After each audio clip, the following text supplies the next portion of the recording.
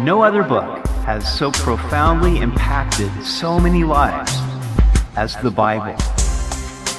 Welcome to Simply the Bible, the Through the Bible teaching program of Pastor Daryl Zachman of Calvary Chapel, Treasure Valley. Today we see that when Ezra arrives in Jerusalem, he does not find things as he expects. The men of Judah have sinned greatly against the Lord. We hope you'll join us as Pastor Daryl continues in Ezra chapter 9 on Simply the Bible. Ezra had led more than 1,500 people from Babylon to Jerusalem. As a priest, he had presented offerings to worship the Lord. And as the king of Persia's representative, he had carried the king's decree to the surrounding people that they should obey the law of the Lord and the law of the king. But now Ezra faced his greatest challenge yet. We continue in Ezra chapter 9. When these things were done, the leaders came to me, saying, "The people of Israel and the priests and the Levites have not separated themselves from the peoples of the lands with respect to the abominations of the Canaanites, the Hittites, the Perizzites, the Jebusites, the Ammonites, the Moabites, the Egyptians, and the Amorites. For they have taken some of their daughters as wives for themselves and their sons, so that the holy seed is mixed with the peoples of those lands. Indeed, the hand of the leaders and rulers has been foremost in this trespass." Obviously, there were people there in Jerusalem who were troubled by what they saw going on, because they saw people openly breaking God's commandments and then acting like nothing was wrong. Perhaps these people justified it by saying there just weren't enough single women among the Jewish exiles who had returned to Jerusalem. But now that Ezra, the priest, had come with orders from Artaxerxes to enrich the temple and present sacrificial offerings in worship, really to revive the worship of the people, well, they felt compelled to tell Ezra what had been going on while he was in Babylon. You know, there is a difference between gossip and the righteous responsibility to report evil to the proper authorities. The Jews were a covenant people, and if sin was allowed to go unchecked, it would jeopardize the entire nation. Therefore, they told Ezra that these men had not kept themselves separate, but they had married women from the surrounding nations, which God had strictly forbidden them to do. We know from the book of Malachi that some of these men were even divorcing their Jewish wives to marry foreign women. Moreover, rather than the leaders, priests, and Levites rebuking the people for their disobedience, they were leading the way in this trespass. Now, it's bad enough when the common people sin, but it is much worse when their leaders, and especially their spiritual leaders, are setting an immoral example. Now, God had made this covenant with the nation of Israel through Moses long before they entered the promised land. God told them that they were to destroy the pagan nations of Canaan and not intermarry with them. Their idolatrous practices were so vile that God knew his people would be corrupted by them.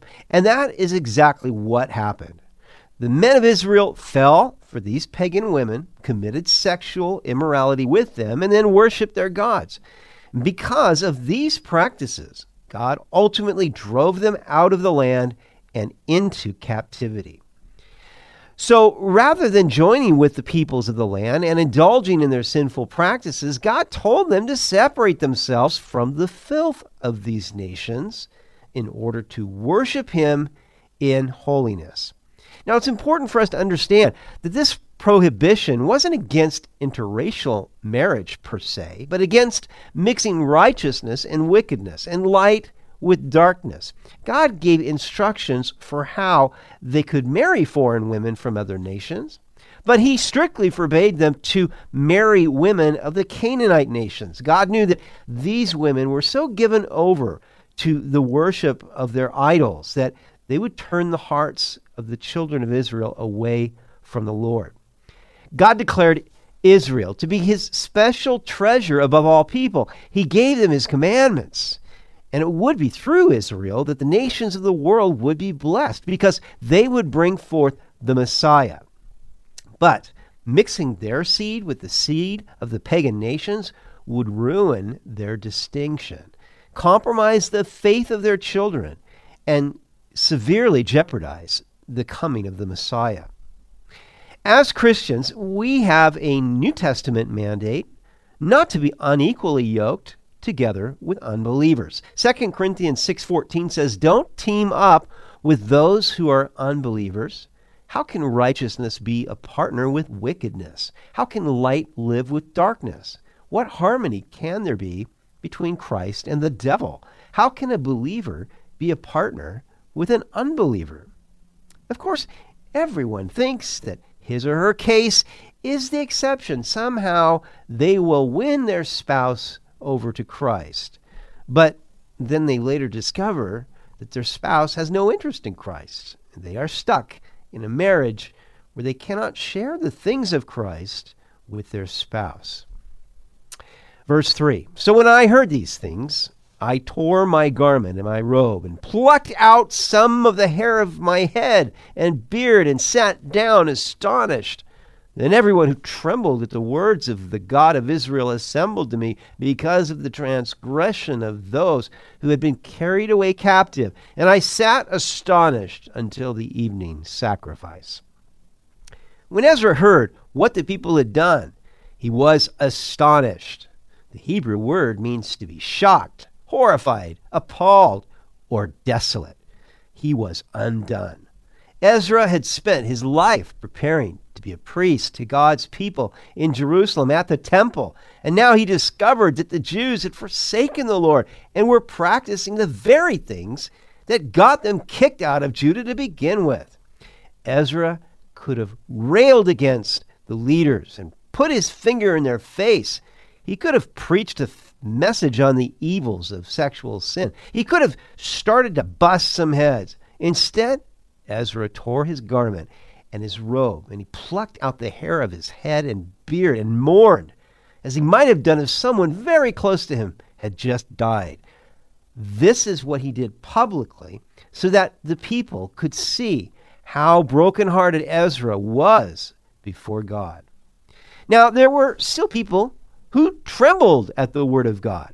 It is the fear of the Lord that is the beginning of wisdom.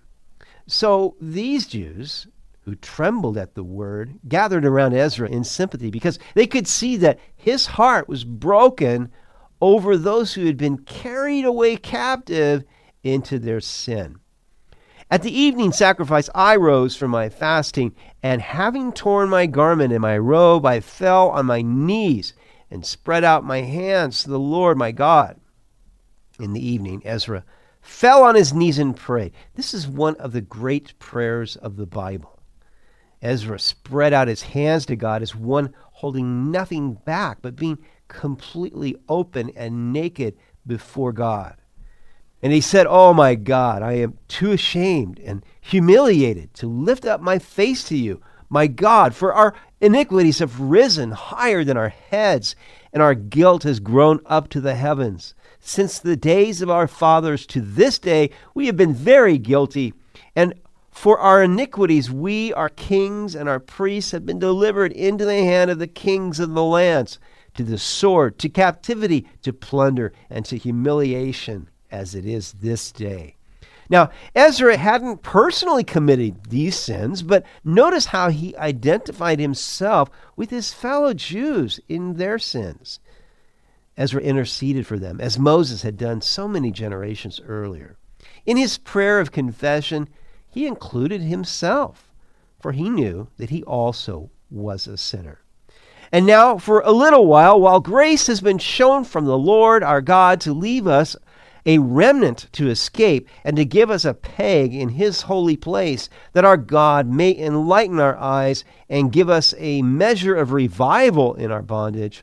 For we were slaves, yet our God did not forsake us in our bondage, but he extended mercy to us in the sight of the kings of Persia, to revive us, to repair the house of our God, to rebuild its ruins, and to give us a wall in Judah and Jerusalem. God, by his grace, had allowed them to return to the land. Now, it didn't happen because they deserved it, but because God had preserved for himself a remnant of Jews whom he had now established in the holy place in Jerusalem to revive them from their spiritual death in Babylon. He had moved upon 2 Persian kings so that they could rebuild the temple and begin to fortify the city and renew their worship of the Lord. And now, O our God, what shall we say after this? For we have forsaken your commandments, which you commanded by your servant the prophet, saying, the land which you are entering to possess is an unclean land, with the uncleanness of the peoples of the lands, with their abominations, which have filled it from one end to another with their impurity. Now therefore do not give your daughters as wives for their sons, nor take their daughters to your sons, and never seek their peace or prosperity, that you may be strong and eat the good of the land, and leave it as an inheritance to your children forever. Their strength, their prosperity, and their posterity for future generations lie in them being separated from the world and belonging totally to the Lord. And after all that has come upon us for our evil deeds and our great guilt, since you, our God, have punished us less than our iniquities deserve, and have given us such deliverance as this, should we again break your commandments and join in marriage with the people committing these abominations? Would you not be angry with us until you had consumed us, so that there would be no remnant or survivor? O Lord God of Israel, you are righteous, for we are left as a remnant as it is this day. Here we are before you in our guilt, though no one can stand before you because of this. There was simply nothing for Ezra to say except, God, we are guilty. The Jews had made unholy alliances. But I wonder, what unholy alliances are God's people making today? Where is the church in danger of being corrupted by the gods of this age? The gods that were worshipped by the pagan peoples of Ezra's day were gods of pleasure, money, and power. You know, not much has changed since then. Oh, people may not have little statues in their homes, but they worship and serve these gods nonetheless. Some of us have perhaps made alliances with people in this world who are serving these gods, and we have been corrupted. We begin adopting the world's value system, and it turns our hearts away from the pure devotion to Jesus. Maybe it's an alliance with a person of the opposite sex who's not born again. Maybe rather than keeping yourself holy, you have indulged in sexual sin, drug or alcohol consumption, or the love of money. These things war against the Spirit of Christ in you. The first step in putting things right is agreeing with God that we have sinned against him. And then we must look to the cross of Jesus Christ, where the perfect atonement was made for us.